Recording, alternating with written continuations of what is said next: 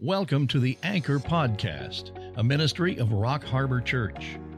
We want to help you grow in your walk with the Lord by an in-depth study of the Word of God. So grab your Bible and let's set a course for spiritual maturity. Here's Pastor Brandon with today's message. Hi, everyone, and welcome to our Rock Harbor Church virtual church online. We're glad you joined us. We're still not able to meet, but hopefully soon we will. And so be praying for us that the Lord will open some doors for us and that we can meet together. And so we're still in our series in Exodus. We're going to be in Exodus chapter 4. We're going to be starting in verses 23 through the rest of that chapter. And this is part 2 of our segment on getting our house in order. And again, this will be part 2. So if you didn't see part 1, go back and you can catch up on this. But what it is the setting is before Moses goes and confronts Pharaoh and does his task, God is wanting Moses to get his house in order. He spent 40 years in the desert. That has spiritually prepared him. It got Moses to the point where he could be usable in the hand of the Lord. But Moses still has a few housekeeping items that he needs to take care of. And the same is true for us. Anytime the Lord calls us to do something for him, he wants us to get our house in order before we venture out in ministry and do something for him.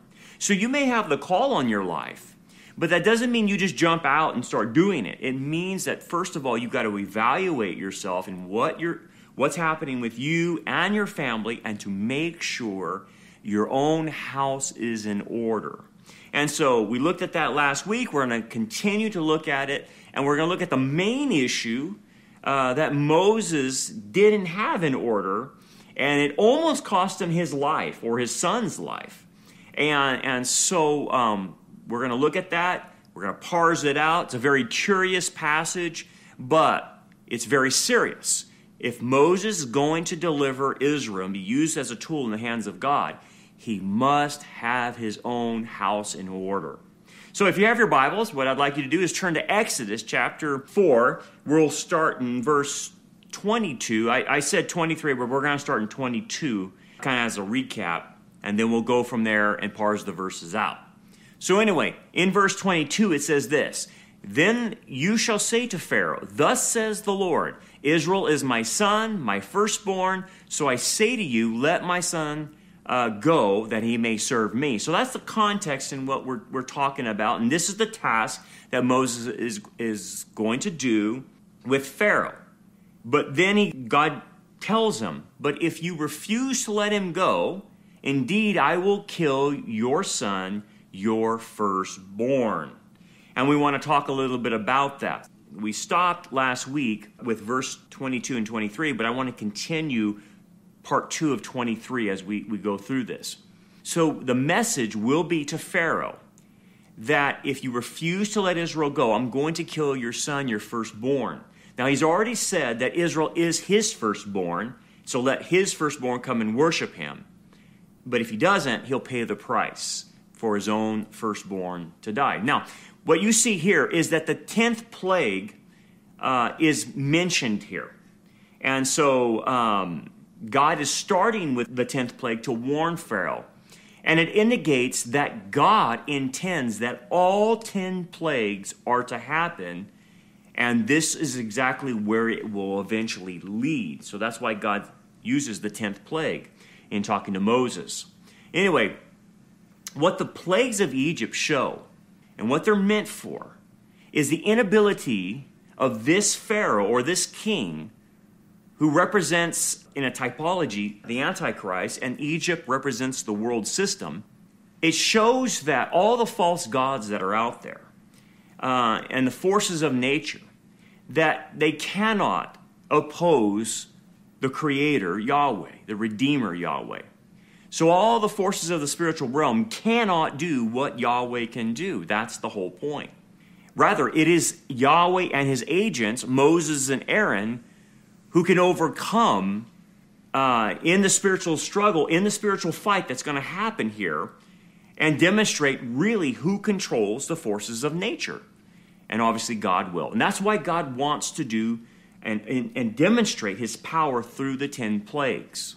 And that's why he will strengthen Pharaoh's heart, not to give up, but to allow this to continue so that God can demonstrate his own power to the entire world. Anyway, it's a direct challenge to Pharaoh. It's a direct challenge to the forces of darkness that are directing Pharaoh's heart and controlling Pharaoh. So it's God versus even the demonic realm in that sense as well. And so it's a 1-2 punch, really. It's a opposing of the physical realm and an opposing of the spiritual realm to God, and God's going to overpower both realms to show that he is the one true God. Anyway, another thing I want to highlight as you look through this is that the theme of substitutionary atonement is found in this last plague, in the 10th plague. We'll talk more about that when we get to the 10th plague. But as it's mentioned here, I'll take your son is what God's saying. So God, in effect, is saying that someone must die so that another can be liberated. So it's kind of a typology, and it pictures eventually the Messiah, the Son of God, would have to die in order for us to be liberated from sin and death. So that's when you see this terminology, it's substitutionary atonement language. So anyway, there's another theme that's building all through this, is substitutionary atonement. Let's move now to verse 24. And it came to pass on the way at the encampment that the Lord met him and sought to kill him. Okay? Now, it's vague in who the Lord seeks to kill. By the context and looking at the whole passage, what it seems to be is that the Lord seeks to kill Gershom or Eleazar. These are the two boys of Moses, okay? And God basically was not going to allow Gershom or Eleazar to get to Egypt alive without a decisive change in their circumcision status. Now, this is a big deal because as Jews, the Abrahamic covenant was made to them. And if Moses is going to represent the God of the Abrahamic covenant, the God of the Hebrews, then the Abrahamic covenant demands that Moses circumcise his boy or boys. We know one of them at least is not circumcised properly. Otherwise, according to the Abrahamic covenant, the boy would be cut off, and God doesn't want that, not only for Gershom or Eleazar. So this is an act of mercy to get Moses' attention. And the idea is, Moses, if you're going to represent me, and you're going to go there to represent the Abrahamic covenant, you can't have one of your kids not circumcised because the Abrahamic covenant requires Hebrew circumcision. And so Moses is negligent in this, and it is a big problem of not having his house in order. Like what you see in Genesis 17, God told Abraham this, and God said to Abraham, as for you, you shall keep my covenant, you and your descendants after you throughout their generations. So this applies to every Jew, even till today.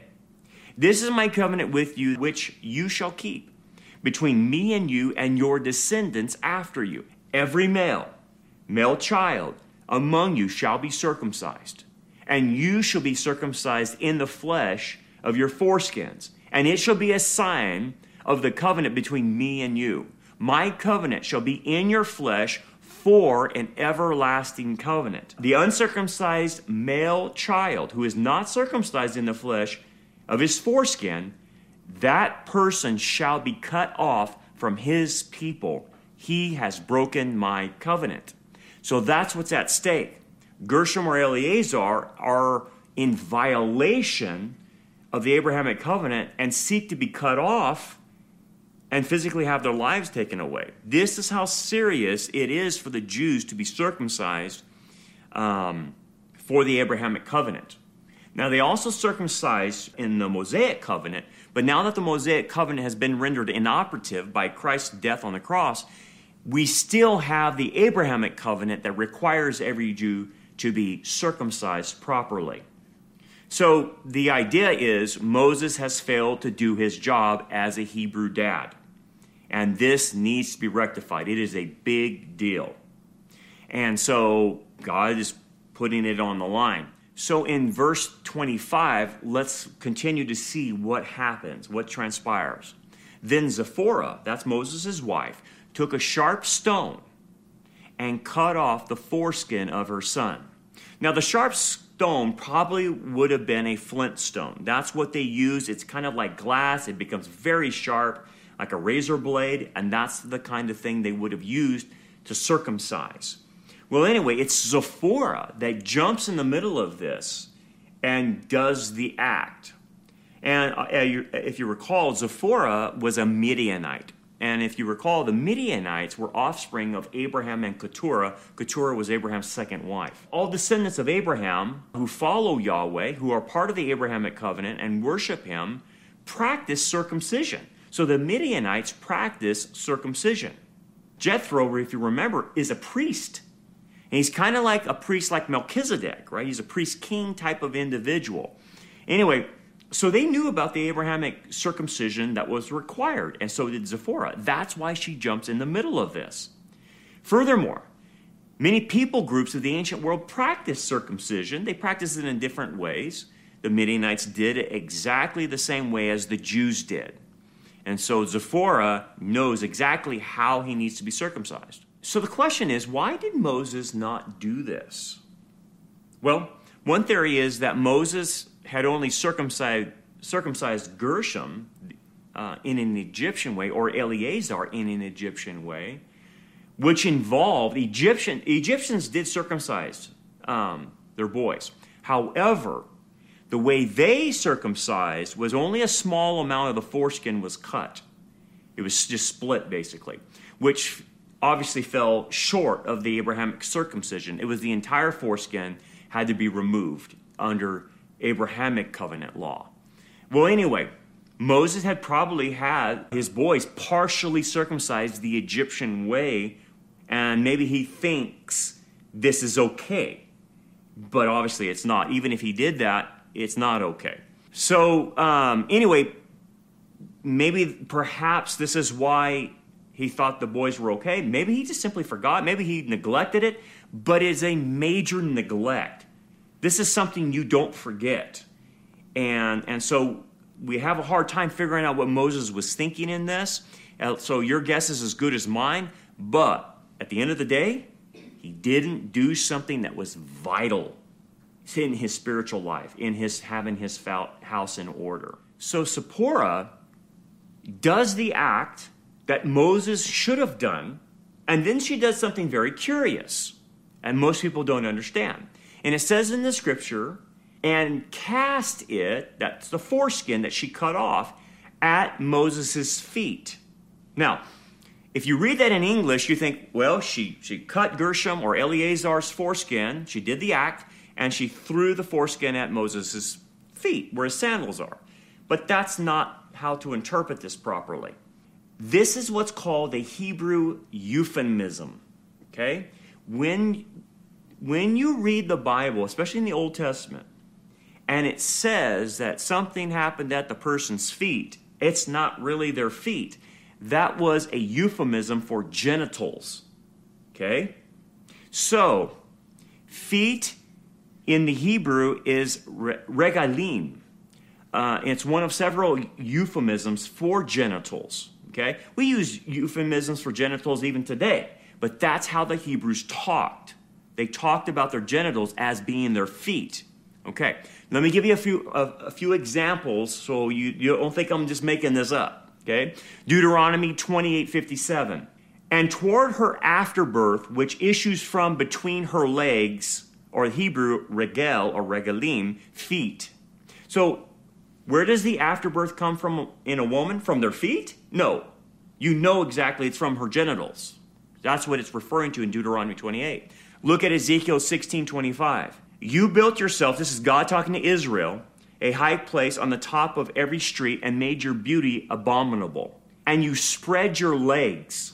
It's referring to Israel. Referring to Israel as a prostitute.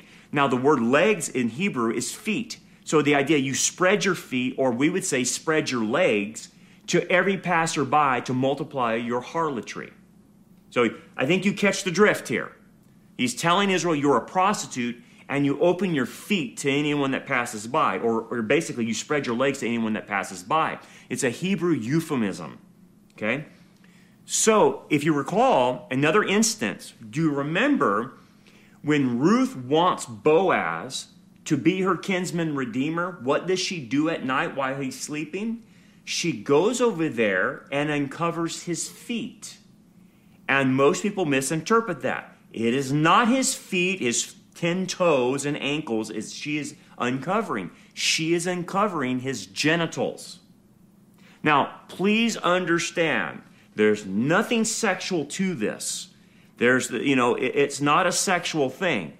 By her uncovering his genitals, Boaz's genitals, she is asking him to redeem her, and she wants to have his children, and he is the closest kinsman redeemer. So she is asking him basically to redeem her.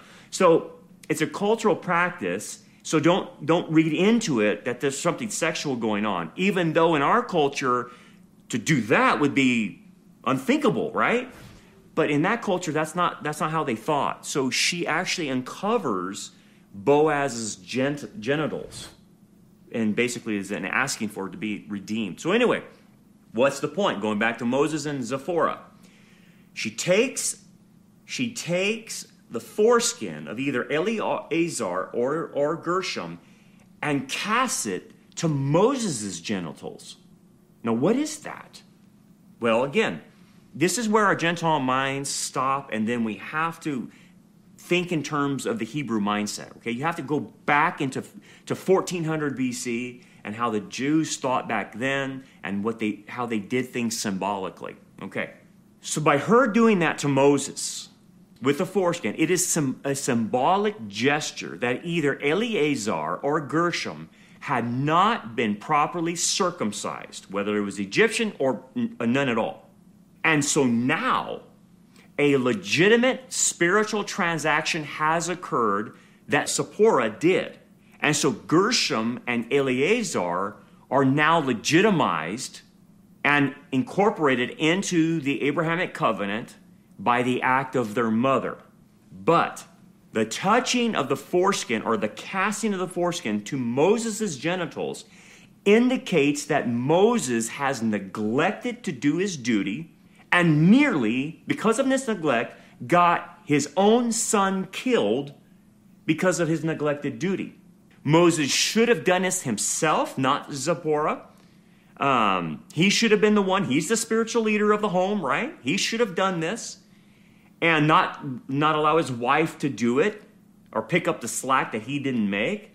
And his duty was to adhere to the Abrahamic covenant prescription, which was circumcision. Okay?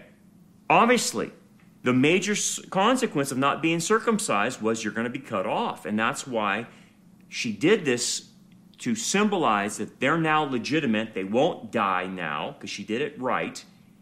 And that by throwing it to Moses, it shows you that he didn't do his duty, but what she did, now follow me, was a symbolic act of substitution in which Zipporah's obedience was seen by God as replacing Moses' disobedience. So the idea is it's to transfer the effects of the rite of circumcision to him. Okay? Now, you would understand this in salvation terms. Okay? So this is a very Hebrew concept of substitutionary. Okay? So the idea that when Messiah dies for us and he lived the perfect life you and I couldn't live, he becomes our substitute for our penalty, right? And then by his act, he then transfers his righteousness to us as if we didn't sin. Okay? And so it's the act of substitution. Well, that's what's happening here. Her act is a substitution for Moses' inaction. And so she basically atoned for Moses' failure, is what she did, and saved her boys, saved Moses' boys. So it's a good thing that she did this. Okay, so let's return to the text, and it says this. And she said, surely you are a husband of blood. Now, in the Hebrew, it's hatan damim. It doesn't mean husband of blood. It means blood relative to me. So she says, surely you are a blood relative to me. Now, most people mistranslate that and say husband, but that's not a proper translation. Hatan damim means relative of blood, or blood relative. And this is the way to understand what Sephora was thinking and doing in the situation. If this was referring to Moses, her husband, the Hebrew word ish would have been used, but it wasn't. So when Sephora says this, she is using proper priestly language that she probably heard from her dad, Jethro, who was a priest, right? To say that the circumcision has been performed on her son Gershom or Eleazar in keeping with the Abrahamic covenant. And then when she says this, that you are a blood relative, she is saying this to her boys. So the reference to the boys being a blood relative has to do with her properly doing the circumcision. Look at verse 26. She continues to repeat the same phrase, and I'll parse it out even more. So he let him go. God did. He let the boy go, whether Gershom or Eleazar. Then she said, you are a husband. And again, it shouldn't be translated husband. It should be translated blood relative because of the circumcision. And she mentions it. You're now considered a blood relative because of the circumcision. You catch that language? Now, practically speaking, the boys are her boys and Moses' boys. So in essence, they are a blood relative, but she uses the phrase in connection to circumcision, which means that she's referring to something else. Okay? So what the expression means is not Zipporah getting angry with Moses and say, you're a bridegroom of blood, and how most people translate that. That's not what it's saying. It's actually a term of endearment to Gershom or Eleazar, as both of the offspring of Moses have now become one flesh.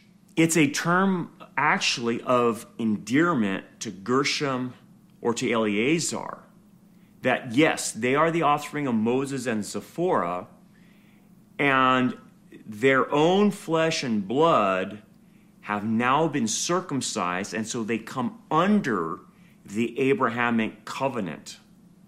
And so that's what it means. It's connected to the circumcision and basically putting them under that covenant. That's the sign of the covenant, right? Okay. I know that's a lot. That's you get into the Hebraic understanding, the Jewish idioms and whatnot.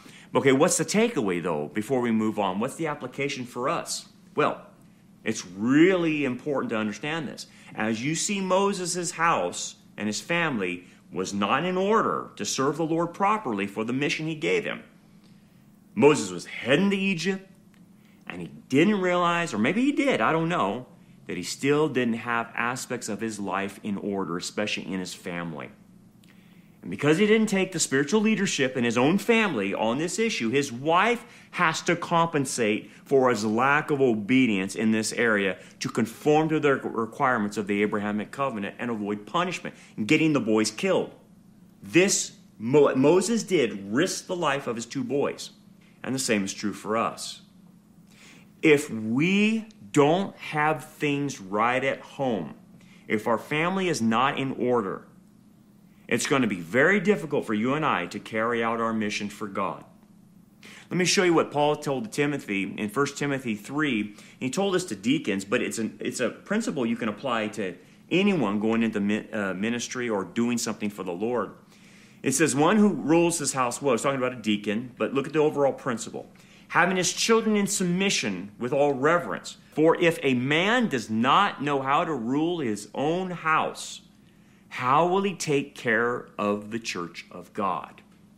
And that's an excellent principle. Again, right actions show right beliefs. So something was wrong with Moses' belief about circumcision, and we don't know what. But his actions proved what he believed. Moses didn't take the right action. So something was wrong. Well, anyway, the same is true for us. Our actions prove what we believe. And if we do not have our house in order, we're mistaken about stepping out for God.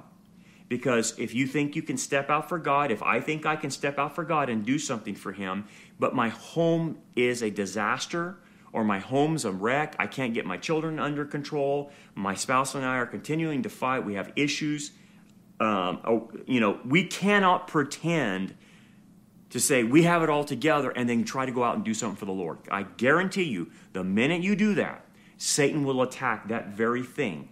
That very weakness that you have in your home life, that will be the very area that gets attacked. And so we will end up failing. And guys, I've seen so many people in ministry, so many people try to do something for the Lord. They went to seminary and, boy, they get a job at a church. But guess what? They try to serve the Lord, but their home life will not allow them to serve properly, and it destroys their ministry. And the same is true for anybody, not in vocational ministry, but just something that you want to do for the Lord.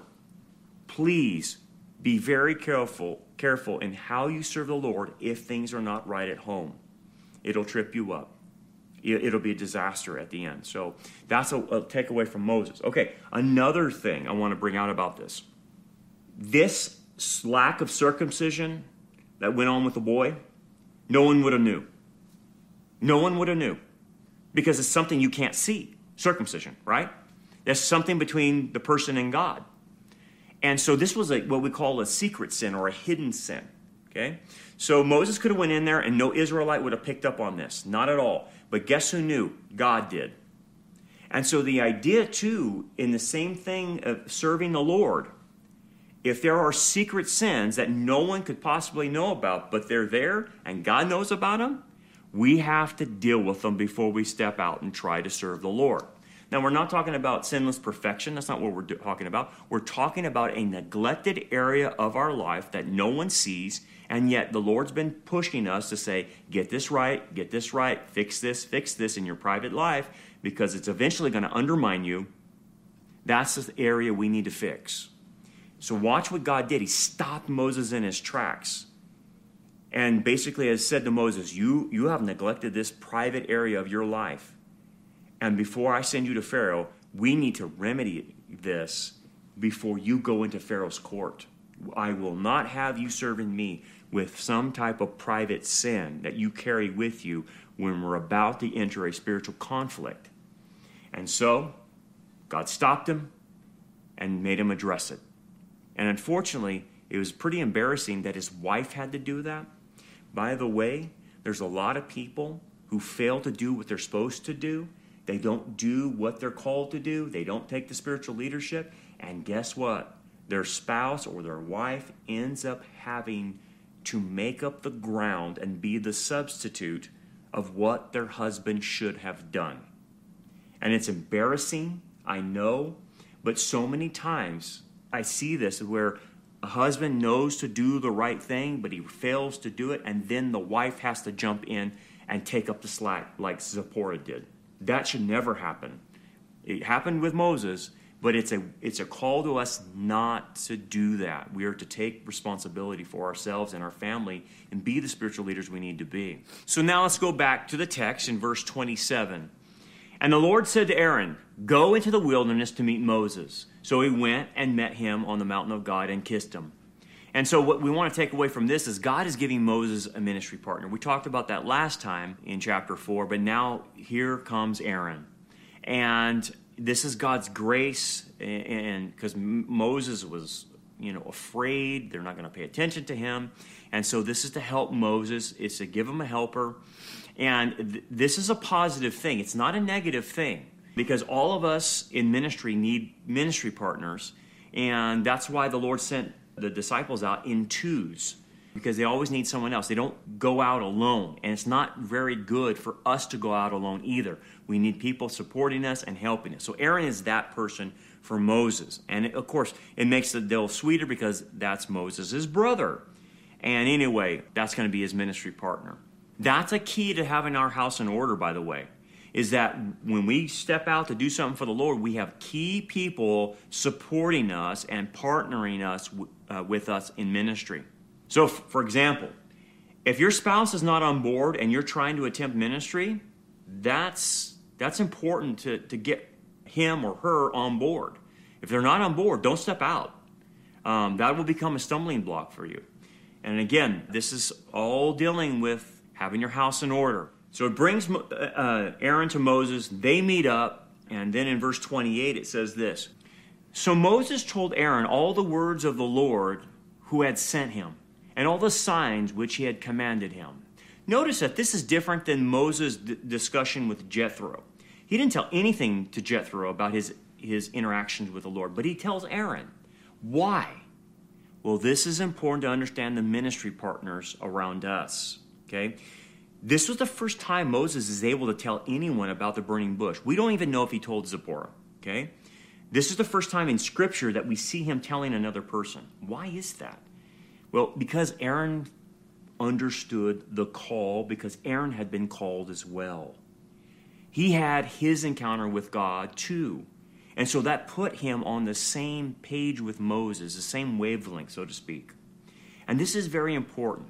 When you serve God in the trenches and you're out there doing the Lord's work, you will notice that the only ones you really can talk to and share with and relate to, and those who can relate to you, are also the same ones in the trenches doing their job as well and answering their call.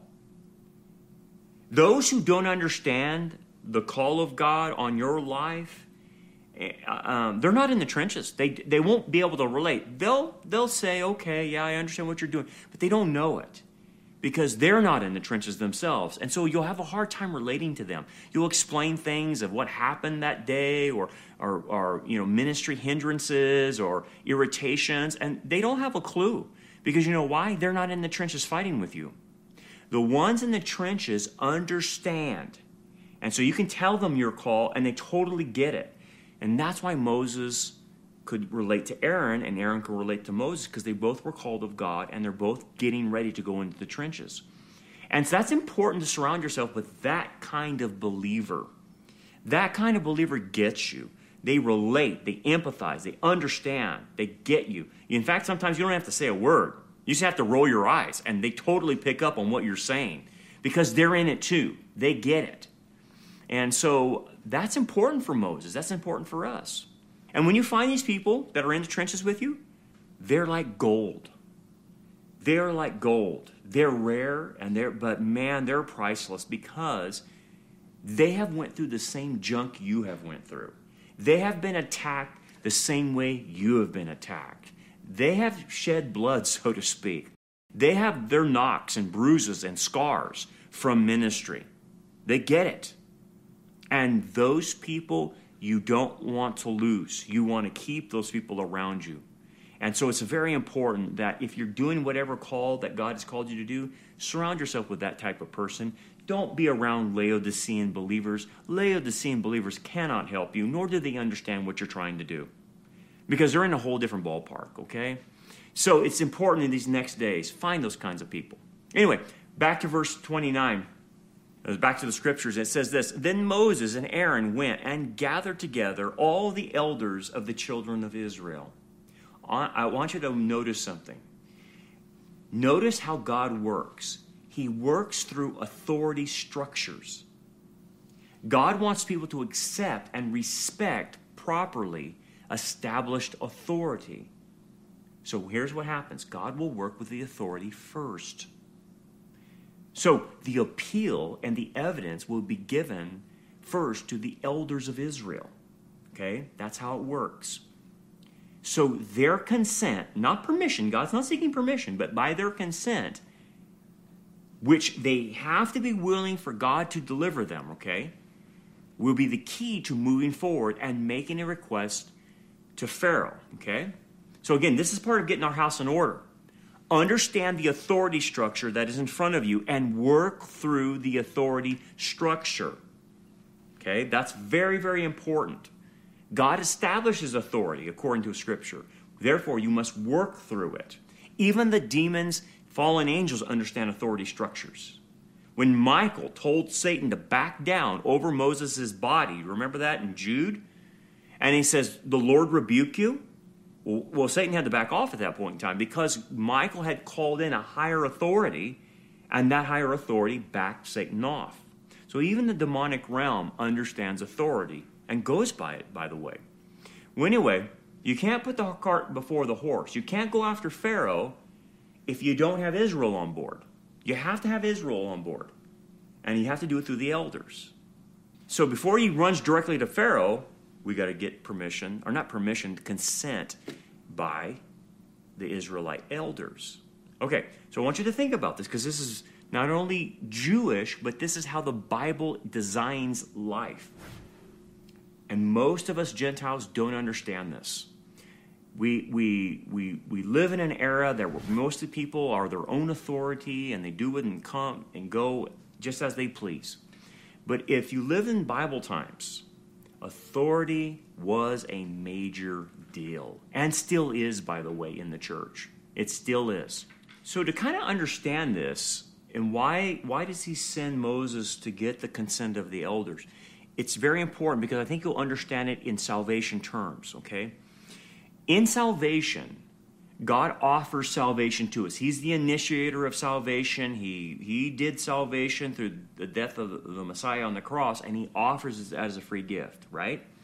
Well, in order to consent to taking that gift, you have to consent to it. I mean, you have to accept it. You have to receive it, right, as a free gift. You have to believe.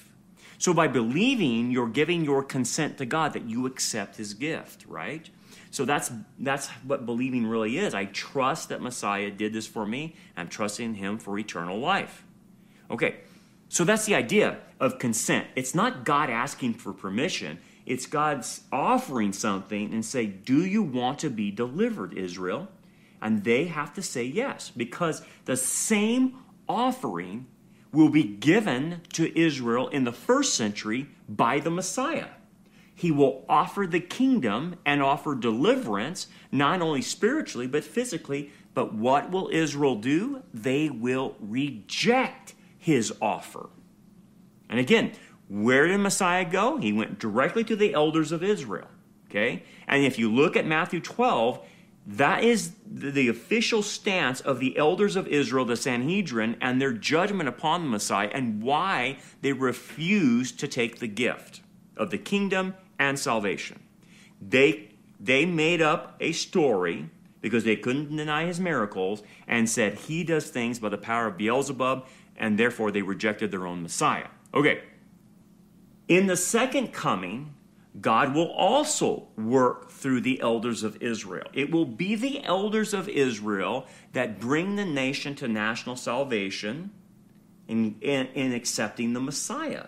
So God will again work through the elders. So it's always based on this authority structure. And what do the elders do in the tribulation? Well, it's simple. If you read Hosea 6, 1 through 6, it'll tell you. The elders of Israel will require the whole nation to repent and accept Jesus as Lord and Savior. And then Jesus comes back to deliver them physically. So they first get delivered spiritually, and then they get delivered physically. And you will see the same pattern here in this text. So now it's an offering of salvation physically and spiritually. Okay, that's what Moses and Aaron are doing to the elders of Israel. Okay, so with that in mind, let's point out in our own application about this, in getting our house in order. Never, ever bypass authority, especially spiritual authority. When someone does that, it tells you that they don't respect or accept the authority of the person, but in effect, they're not accepting the authority structure that God has established. And I know there's a lot of people out there who struggle with authority. And again, I get it because a lot of people have been abused by authority earlier in their life, whether it's their parents or other authority figures.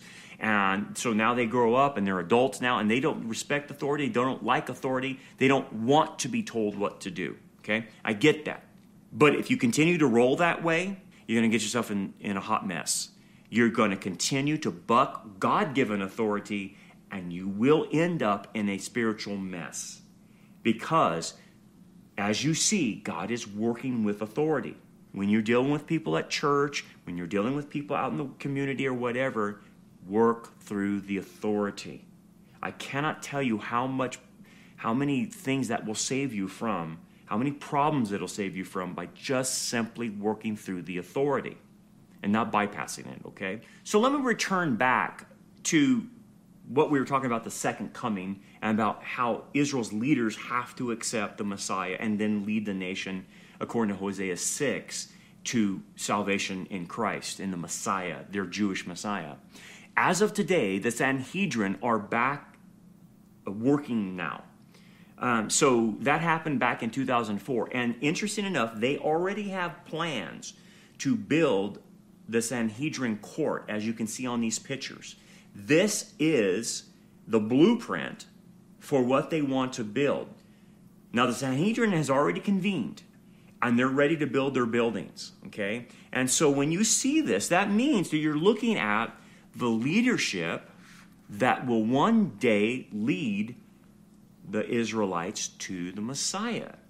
Now, again, we don't know if all of their leadership comes to faith, and we know that 2/3 of Israel is removed by the Antichrist physically in death, and 1/3 make it out. But however many leaders are left of that Sanhedrin, those will be the people who lead the nation to accepting Messiah as Lord and Savior. So it's very curious that we live in a time now where we're looking at the new authority structure has reconvened, the Sanhedrin, the elders of Israel, and that's how close we are prophetically. Pretty amazing, isn't it? Let's return back to the text. Verse 30.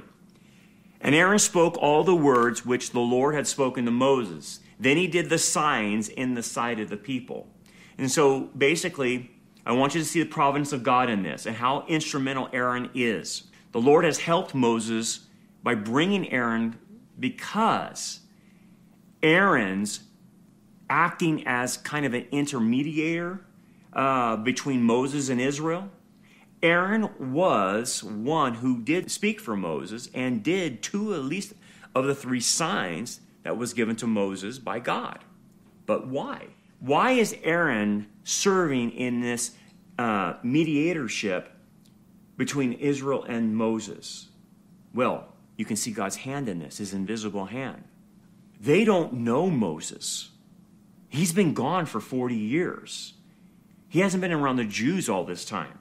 And to many of them, he's a complete stranger. Plus, if there is any elders that remember Moses from 40 years ago, guess what they remember? They remember he's a fugitive and he killed one of the Egyptians and he murdered somebody. So he would have no credibility to the elders of Israel. So Aaron provides instant credibility for Moses with the Jewish elders. And perhaps based on this, we assume that Aaron is an elder. You know why? Because, number one, he left Egypt. How did he have the freedom to leave Egypt? How come he wasn't working? So it tells us that he was part of the elders, which he was past being required to work, and he had the freedom to leave and go into another part of the world and meet Moses. And so you can see the hand of God putting a ministry partner with Aaron that gives Moses access to the elders of Israel. By the way, the same thing is true in the New Testament with the Apostle Paul. Most of the disciples were afraid of Paul. They knew Paul. There were some that may not have known him, but the main group knew Paul. They knew he had persecuted the church, and they were very much afraid of him. But yet he has this conversion, and he's brought before the apostles, and they don't know really what to do with him. They don't know if he's fake. They don't know what's going on. But guess who gives the Apostle Paul credibility? It's Barnabas. Barnabas was an apostle, little a, and Barnabas vouches for Paul and introduces Paul to the apostles and gives him that credibility. So what was the reaction of the elders of Israel? It says in verse 31, so the people believed. Now notice this. It's not just the elders. It's the people of Israel believed. So it encompasses all of them. And so the elders must have believed, and then they went out and told the people of Israel, and they believed as well, along with the signs that Aaron provided, right? And so it's the whole nation in that sense. And when the scriptures, by the way, say someone believes, you take it on face value. They believed, and that generation believed. Otherwise, it wouldn't have said that. Okay, so when you see those terms of Scripture, you are to take that as, yes, they got saved. Now, interesting enough, because most people will misinterpret that and say, well, they just believe to be physically delivered. No, they believe spiritually. That's why they're going to be physically delivered, is because they believe spiritually. That's the point. They're not going to be physically delivered if they're not spiritually delivered. And the same is true for Israel in the future. They have to be spiritually saved, and then they call on Messiah to save them physically. It's that order. Spiritual salvation and then physical deliverance. And then the second coming is about the physical deliverance of Israel. And the same is true here. This is a typology for the future of Israel. They must be saved first spiritually, and then they will be delivered physically second. Now, this is important to understand, because this group, as you know, will apostatize in the desert at Kadesh Barnea and refuse to go into the promised land. So a lot of people say, well, they weren't saved, and that's why they were allowed to die in the desert, and that generation get wiped out because they refused to go in the land, and they wandered for 40 years and died there. That is simply a lack of temporal rewards for that generation. That generation believed. And as you see in Numbers 13 and 14, that generation actually is forgiven by God. They repent the next day for not going in, and they ask Moses to go back in, but he says, too late, you missed your opportunity, and then they're stuck wandering in the desert as a penalty, a loss of temporal rewards for not trusting in God to deliver the Canaanites into their hands. And so this is not a lost generation. This is a saved generation, okay? But they simply apostatized, and they paid an ultimate price in losing temporal rewards. So that's how to understand the book of Hebrews, by the way, because the book of Hebrews will use this generation as an example to believers not to apostatize. Because you'll lose temporal rewards and you can lose eternal rewards, but you don't lose your salvation. So the elders did exactly what God told Moses they would do. He said they would respond this way, and he gave Moses that assurance, right? And again, Moses doubted, but now God has proven it. See, I told you, Moses, they would accept what I said. When I tell you they're going to do it, they'll do it. When I tell you Pharaoh won't accept it, believe me on this. So really, our application in a lot of this is this. Just simply do what we're told. If the Lord says, stand on our head and whistle Dixie, we just simply say, how long? We don't question it. We just say, okay, this is what you want me to do, and you just go out and do it. You don't question it, because the Lord knows how people will react, and he knows how things will play out. Our job is not to figure all things out and question things. It just simply is to, okay, I'll do it. And don't know how it's all going to play out, and that's okay. That's where your faith comes in. That's where my faith comes in. And that's all he's asking us to do. The problem that you and I have is that we become results-oriented. And I know that's how the world is, and if you're in business, you got to sell a certain amount of widgets, and you have to do a certain amount of business, and I get that, and that's how our world is. We're very performance-oriented. But in the spiritual realm, that's a whole new ball game. You're not going to be able to count widgets. And so, like, Moses is results-oriented, and he asked the Lord back at the burning bush, what if they don't believe me? They won't believe me. He's basically saying, he's saying, the results won't be what you're telling me it's going to be. Moses thinks he knows how it will result, and God has to correct him on that. And that's the game you cannot play. You cannot, in any ministry that you're called to do, get into results orientation. Now, again, what does that mean? if you're truly obedient and you're doing what God's called you to do, and like you're following the scripture says, whatever your hand finds to do it with all your might. That's all God's asking you to do. He's saying, leave the results up to me. If you go out and evangelize, leave the results up to him. Don't be so concerned about how many you take into the harvest, because as the Apostle Paul said, you might be planting seeds, you might be watering, or you might be in harvest time. But nonetheless, you can't just have all harvest. And that can't be how you gauge your ministry, is based on the numbers or the results that you're seeing. How do you measure obedience?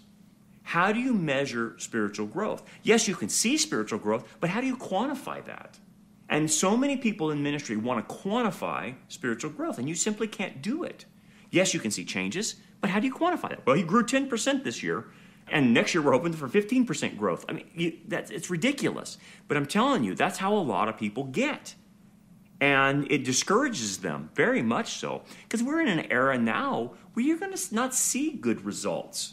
Most of the people are rejecting our message. We're in a post-Christian era. So if you're results-oriented, your results are going to be nil. It's not going to be, if you're basing your ministry off that, you're going to be discouraged, and that's not how you're supposed to do. All Moses needs to do, he doesn't need to worry about the results. It's just do what he's told to do.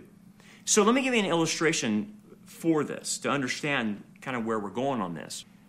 Numbers don't gauge how effective your ministry is, okay? So there was a lady, a Sunday school teacher by the name of Dorothy Mayberry, okay? She taught Sunday school for 40 years. I want you to think about this. The little kids, okay? In her class, she never had more than probably 8 to 10 kids every year, okay? 8 to 10 kids in a little church that she was in. For 40 years, she did this. But over the years, people saw the impact of what she did to those kids that went through her classroom. I mean, many of them went on to be missionaries. Many of them went on to be pastors, went into some type of vocational ministry. Many of them became doctors, lawyers, CEOs. I mean,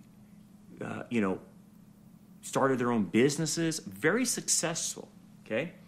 And so they found all the common denominator among all these people, and they asked them, who made the biggest impact on your life? And they all, to the number, said it was Dorothy Mayberry in Sunday school.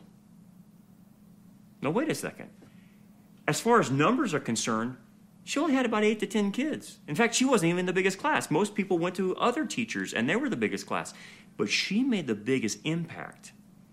And it was only seen later on in what these other people chose in their life to do with the gifts and talents that God had given them. And by the way, that was the very thing she taught them. She taught them that they were responsible for the gifts God had given them, and that they need to use those gifts for God's glory and serve the Lord and always seek to find his will in their life and what he wants them to do. And she put that embedded into their heart very early on in their age. And guess what? They all followed through with that. You tell me, how do you quantify that? You can't. Only God would be able to do something like that, which he will reward us at the Bema Seat of Christ. And so the point here is, to get our house in order, don't worry about the results you're going to get. Just obey and do the best job you can for the Lord and leave the results up to him. Thanks for downloading the Anchor Podcast. We hope this study was a blessing to you. Support for this podcast comes from your generous gifts and donations. For more information about our ministry, we invite you to check out our website, rockharborchurch.net. Also, check out our YouTube channel, Rock Harbor Church Prophecy Update, where we focus on signs of the times and present a wide range of sermons and discipleship lessons. So until next time, keep looking up, for our redemption draws near.